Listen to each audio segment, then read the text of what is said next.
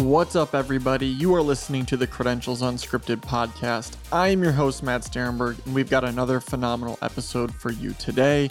We are talking about the challenges of international credential evaluation, and we're speaking with Jasmin Saidi-Kuehnert, who's the president and CEO and founder of the Academic Credentials Evaluation Institute. And she's been doing this work for a long, long time, and she's giving us her wisdom and her guidance on the challenges of international credential evaluation, what makes it so difficult, and how we can improve it long term.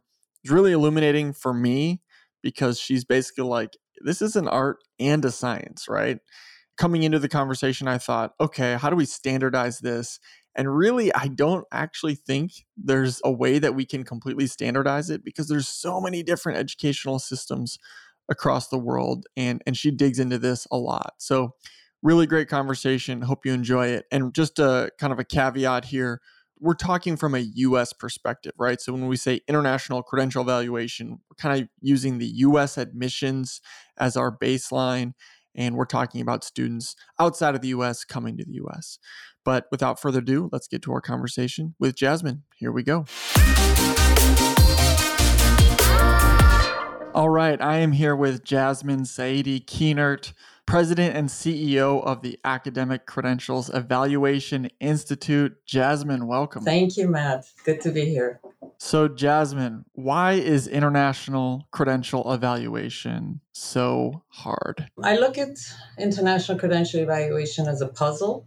So if your brain is wired to solve puzzles, then you're in the right field. And the reason that is that it's not a cut and dry process. We need to be well informed about our own education system because this is the system that we're measuring an international program against. So the absence of that is your first stumbling block. If you don't understand the American education system, the US education system, which is what we're using as our measuring stick, then how are you going to interpret and assess an international program? The next would be to be fully versed in the education system of the country that you're evaluating. You can't just shoot from the hip and say, well, they speak English, so they must kind of be very similar to our system. An example of that would be the Canadian education system. Canada is not one uniform system. Each province has its own standards and criteria. Yes, they speak English in all of the provinces, but Quebec doesn't. Very different systems, very different credits, very different grades. So you can't use those. You need to really dive into each education system and educate yourself on that. And even for those of us who've been doing this for decades, like myself, I am always learning. I still refer to references. I still go to publications. I don't make guesses because guesses can get us into trouble. The other factor is that all education systems have unique approaches to their degree programs, their entrance criteria. All of these are factors that we have to take into consideration when we are evaluating and trying to match a program against the US system. For example, some countries, a professional degree such as medicine is offered directly after completion of high school. But however, in the United States, if we're familiar with how medical education is offered here, you cannot get into a medical school directly after high school. You typically have to complete a 4-year undergraduate degree, whether in pre-med or sciences or something that's relevant.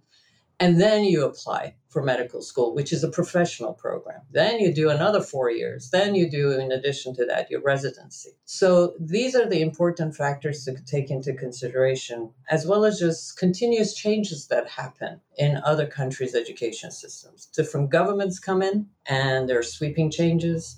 Certain programs that may have been offered at a secondary level, for example, teacher training and nursing for many, many years in some parts of the world, were offered directly after 9th grade because of the needs of that country at that time. But countries, as they develop, their education systems evolve. And now we can see that, teacher training and nursing are no longer, in some parts of the world, offered at the senior high school level as vocational programs. Now they are part of a university program. So these are the things that we always have to stay abreast of, and keeping yourself informed about geopolitical changes, conflicts that happen, movement of people, updates on educational systems, access to that information, and trusting the sources of the information. What are the most reliable sources that will confirm the validity of an institution's status, its legitimacy, because those are also another concern. Are you dealing with an institution that is accredited as what we consider accredited? Are they officially recognized in their home country? Or is this some sort of a private, proprietary, professional development type of institution? Or is it a diploma mill, of which, unfortunately, there are thousands and thousands? So, in a nutshell, those are the kind of obstacles you have to be prepared to overcome in order to confidently prepare an international credential evaluation. So you're saying that understanding the educational system in every country in the world is a challenge? It can be, yeah. It can be. It's almost like you're learning. I'm kidding, but yeah. I mean, you're learning a new language, right? And in a way, you also learn the language. We all talk about credentialese. We all can speak the credential languages. I sometimes jokingly say a long sentence in German, and all it is the title of one credential, But we become familiar with these. We even teach ourselves the alphabet of whether it's the Arabic alphabet or the Cyrillic, any of those, just to kind of be able to verify the translation that has been done, just to make sure, because translators sometimes take some freedoms in their translation and interpretation. A qualification that is a high school credential may be mistranslated into a bachelor degree. For example, in the Latin American system, the term bachiller is frequently used for a high school diploma. But if a translator isn't very familiar, they may just say bachelor.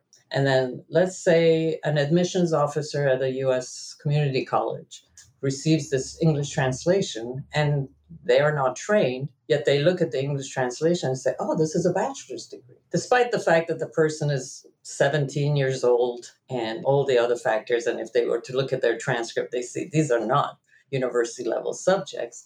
But that can be misleading. So evaluators have to really be alert and informed of the terminology used in that education system, though they may refer to a translation, but the translation is a secondary document. It's not a primary document. So I look at the landscape, and as you describe it, you have so much complexity. You have language barriers, you have different countries, different systems, and then you have different institutions within a country. You talked about, is this an accredited, is this not? And obviously, ACEI is one of the international credential evaluators, right? And there are many others. From the outside looking in, I think about this and say, okay, well, what resources are at their disposal? What are the things that they can all agree on? Can you tell us a little bit more about standards? Is there a set of standards and practices in your community that you can all agree on, and that maybe shared resources? Because that's, I think, from the outside looking in, you're like, there's got to be something we can for sure agree on. Or as we look at this, how do we create a system so that each individual credential is not recreating the wheel in our analysis of it? So that's a very, very wonderful question. That is an issue in this field. Prior to the emergence of private or independent credential evaluation organizations, such as my company, this field was handled by the U.S. Department of Education. There was an office within the U.S. Department of Education that did credential evaluation. It was not, in the sense, the comprehensive kind of creative work that evaluating companies do today. It was very general, but it was something that employers, even admissions officers at universities, other state or local governments referred to. They relied on the advice of the U.S. Department of Education's office that did this. I think they dissolved their office sometime in the late 60s, 1970s, early 1970s because of budgetary cuts. And they pretty much just said, you know what, let's turn this into the hands of the private sector. They can do this. So what you saw was the emergence of credential evaluation services. And many of them initially were founded by individuals who worked at universities in the international admissions. And they brought with them their expertise. And then following that, what happened was that entities began to say, we need to do some extensive research on world education systems. We're kind of using very rudimentary sources. At that time, you had associations like NAFSA, the Association for International Educators, and ACRO, the American Association for Collegiate Registrars and Admissions Officers, the College Board, the USAID. Quite a number of organizations would get together, pool resources, and bring together experts from various groups, institutions, evaluation agencies, and send them off to a particular region in the world to do research on the education system. And they would return and they would present their findings to a body that was called the National Council on the Evaluation of Foreign Credentials. I forgot, this is a long name, but we used to just call it the Council. It was literally as though you're presenting your doctoral dissertation to a group of your peers who would then go through each of your credential analysis and ask you the basis of which you are reaching this decision as to, oh, this credential from El Salvador, you're recommending that is comparable to why? And all of this sort of discussion went into place. Then this was a published resource that then became available to all of us. I was fortunate enough to participate in a number of these workshops. One was on Central America. I was an entry-level evaluator, and it was the best exposure. I mean, talk about immersion in the educational system and really understanding what it is we're doing. After that, I was involved in the education system of Canada with focus on Quebec. Then I was part of the research project on the UK. And then another one was on Hong Kong. And then I did a couple of others. So you're sending people out to basically do the analysis for all these countries. They come back, they submit the report, and then that report, if approved by the council, this is essentially the source of truth. Correct. And what all these organizations can use as a definitive document on how we should think about. Because you're basically saying these are peer-reviewed credential advice. It's not the subjective opinion of one individual. And these publications became invaluable resources. They were either titled Projects for International Education Research, peer workshops, or they were standalone publications called World Education Series on whatever the country was. Those have been kind of the foundation for any entity who wants to do evaluations. Though some things are out of date, it's good to have that historic information. So that's how standards were formed, based on that sort of logic that happened. But you still have the subjectivity that happens, good or bad. It happens. And it happens even within institutions. Some universities have open admissions policies. So they may say, well, it's okay if this person hasn't sat for the matriculation examination. It looks like they've done what we need as high school preparation. But another university with some more kind of selective admissions may say, well, not only do I want your matriculation exam, but I also want your university entrance exam results. So this is how subjectivity happens. When an evaluation agency does this, we have to literally state the facts and report the facts. We're not an academic institution.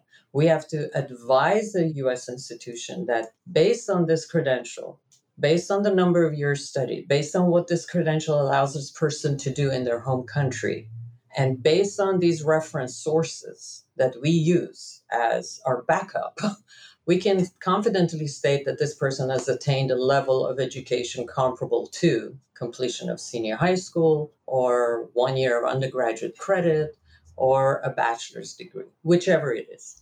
Based on that, then the university can take our advice and apply its own admission criteria. So you're basically saying, here's everything you need to know. Exactly. And we're showing our work. Exactly. Basically. Here are the resources. But it's like you mentioned, different institutions have different admissions criteria, for instance. Now it's up to you to decide if this student is a good fit for your institution. Precisely. But we've given you the history, the background, and enough information for you to make an informed decision is basically well said. Exactly. What you're queuing up for them. Exactly. Now, the other thing that we still found was with the, I would say, proliferation of independent evaluation agencies, what we would get a lot was sometimes people would ask us from colleges and universities, well, why are you recommending this when X, Y, and Z is recommending this? And we would always say, well, our position is based on this research, on this information we have. But what we found was that we probably need to have something even more cohesive. And one of the benefits of our membership with the Association for International Credential Evaluators, which is a nonprofit professional association for companies that provide credential evaluation services in the US, it has a very rigorous application process. It's kind of our method of accrediting our service. And it's a three-part accreditation or review process. Is a very detailed application. Then we're given samples of credentials to evaluate, and there can be some tricky ones in there. There could be a fake diploma in there. So it's, and then once they're trying to get you. Yeah. They're It's very much to see, what are you using? What sources are you referring to? What is, your technique in doing this? What standards are you applying? And thirdly, if you meet all those two, then it's a site visit. And the site visit is to assess, your operation, your library, what references do you have? And this is why it's so important to have access to historical data, because you can't just base things on what you can extract from the internet. You really do need to have substantial published information. So one of the things that the association has set out to do in the past 8 to 10 years was establishing some cohesive standards whereby all members agree to adhere to. And that is so that a membership with AICE guarantees that if you go to ACEI or another endorsed member or another, the outcome is going to be the same. You cannot go shopping around because you say, oh, ACEI is, very strict with this, but so-and-so is not. Because that doesn't make sense to us. How can one degree be so varied? I can understand if we are maybe off by a credit here or there in the credit calculation, but an actual degree equivalency can't be that diverse, And think about it from the learner's perspective, Right. From the student's perspective, where let's say I apply to 5 different institutions, they all use a different credential evaluator, and my credits are all over the map.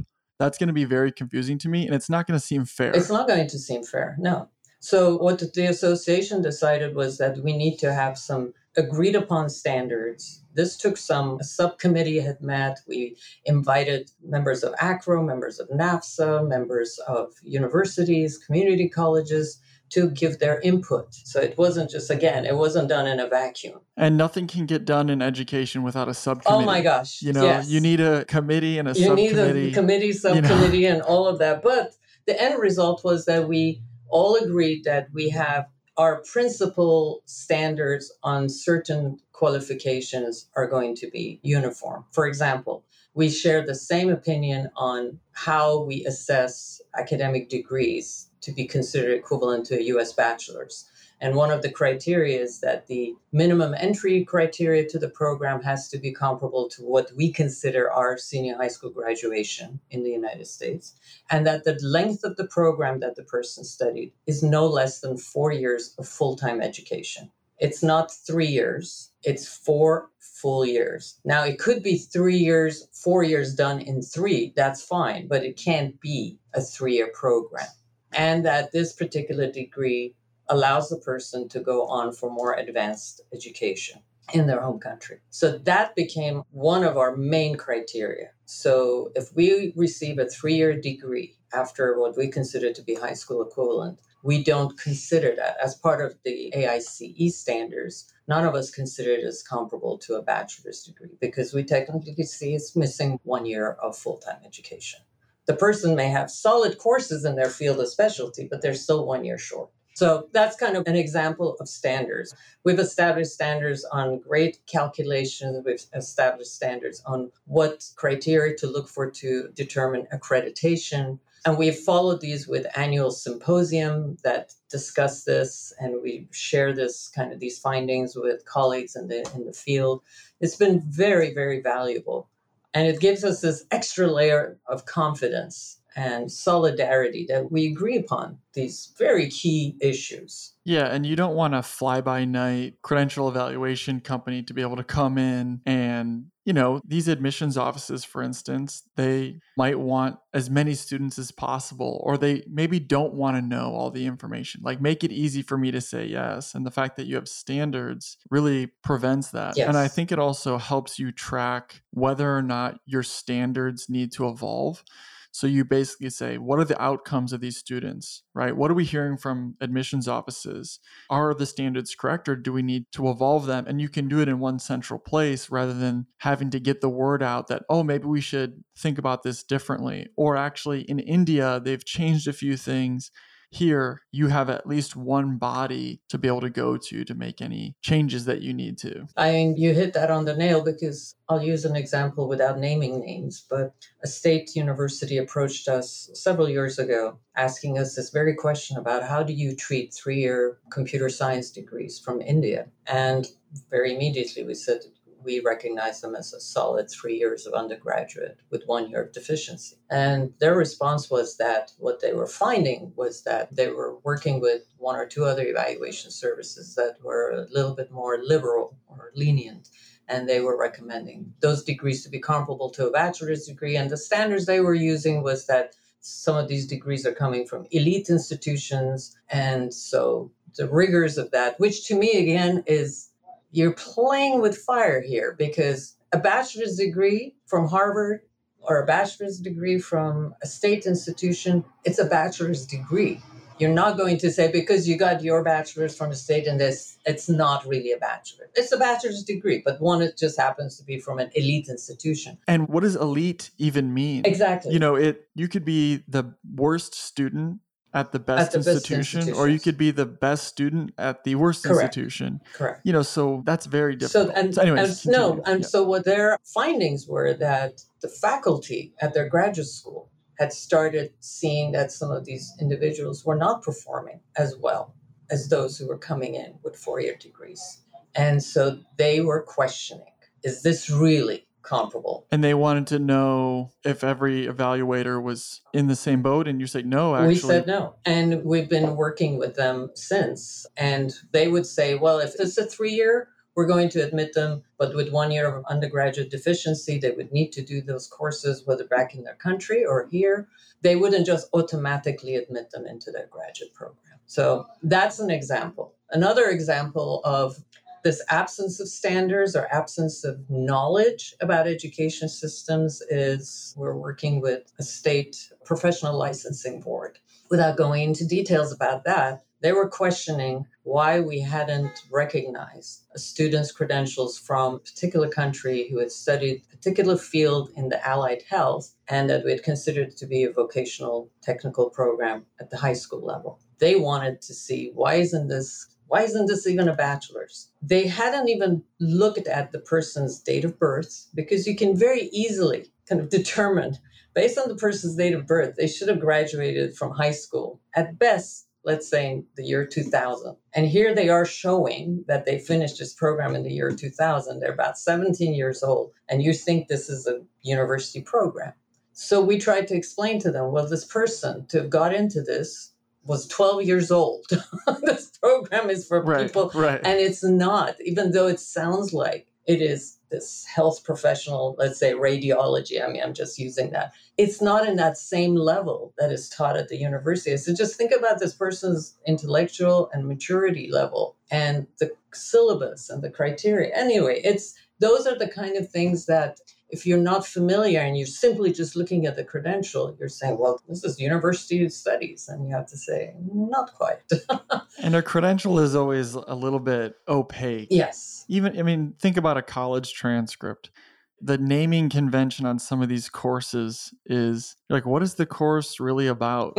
Analyzing femininity in the early Middle Ages. It's like, what is the equivalent of that? What's the actual? No, it's true. So Jasmin, we started off with, why is international credential evaluation so hard, right? So now I'm giving you a magic wand, okay? And you can, with this magic wand, change anything you want to make international credential evaluation easier, or let's say more efficient, or just better? What are you doing with that? Well, I can speak for ourselves. I think we've kind of used a bit of that magic wand already, where we have secured so much of our formerly evaluated credentials into this really robust database that we can constantly refer to. It almost becomes like you're a lawyer. You're always looking for precedents. You don't want to recreate the wheel. So we go back and we search and we find, and we see that we have not just one, but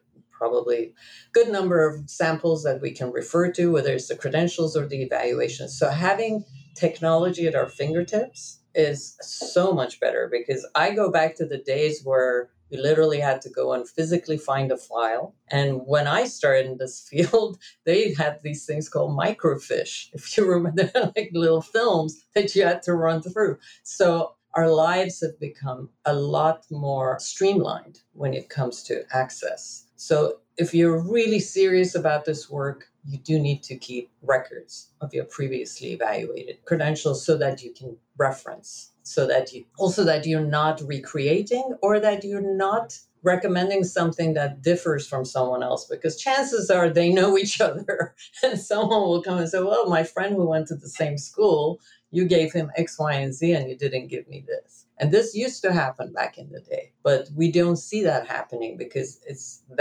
those loopholes have been really closed and things are tightened. So for me, using technology wisely, digital technology, is one of the, I think, in my opinion, the godsend in this field, because the information is now at your fingertips. And to not be able to verify records is, I kind of doubt the person's expertise if they don't do that crucial step. And speaking of technology, at Parchment, our mission is turning credentials into opportunities. So what that looks like is the first iteration was credentials are paper-based, right? How do we make them digital?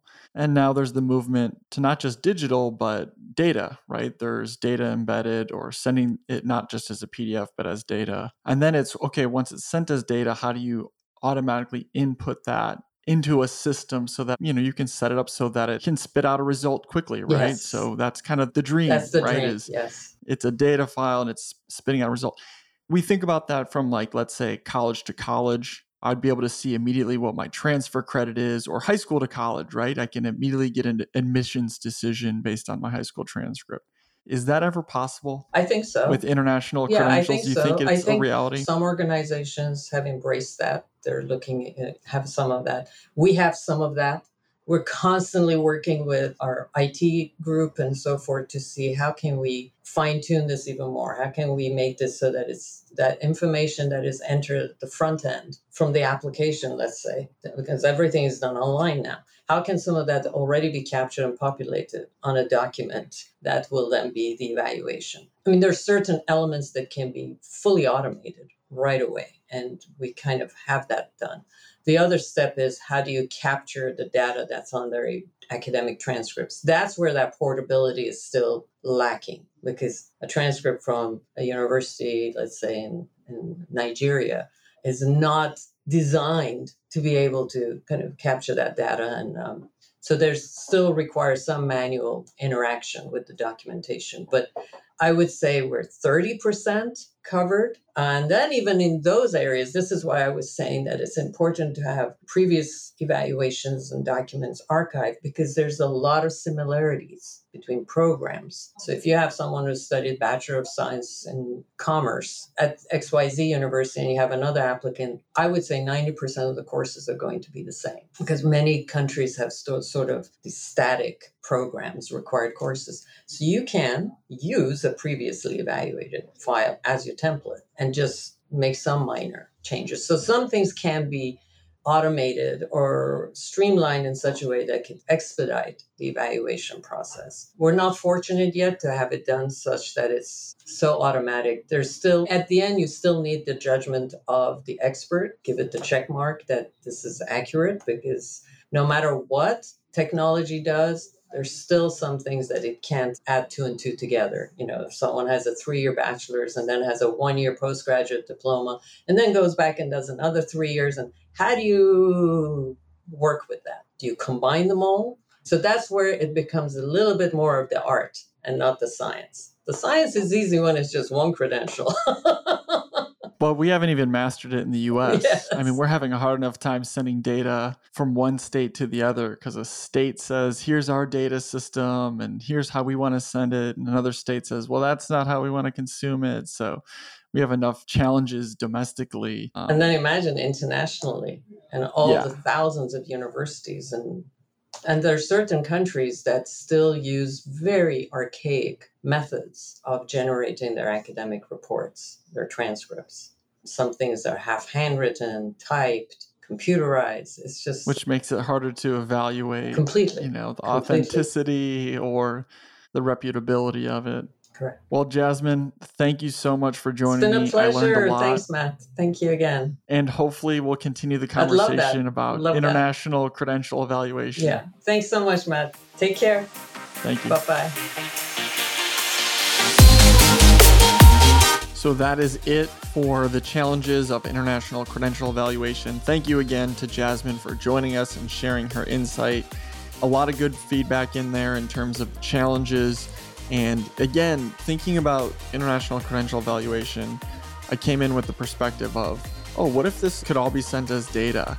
Or what if we just create standards for every country and here's what this credit means? But the challenges of understanding everyone's educational system and the differences, that's why these people get hired by admissions offices, because it's so difficult for admissions offices to do this on their own. So I thought it was very illuminating. We've got season 2 coming up here in 2 weeks, and it's on credential innovation. So please stay tuned for that. We've got some great episodes on credit for prior learning, micro-credentials, AI, some great speakers coming up. So check that out and like and subscribe. I really appreciate listening, and we'll talk to you all real soon. Goodbye.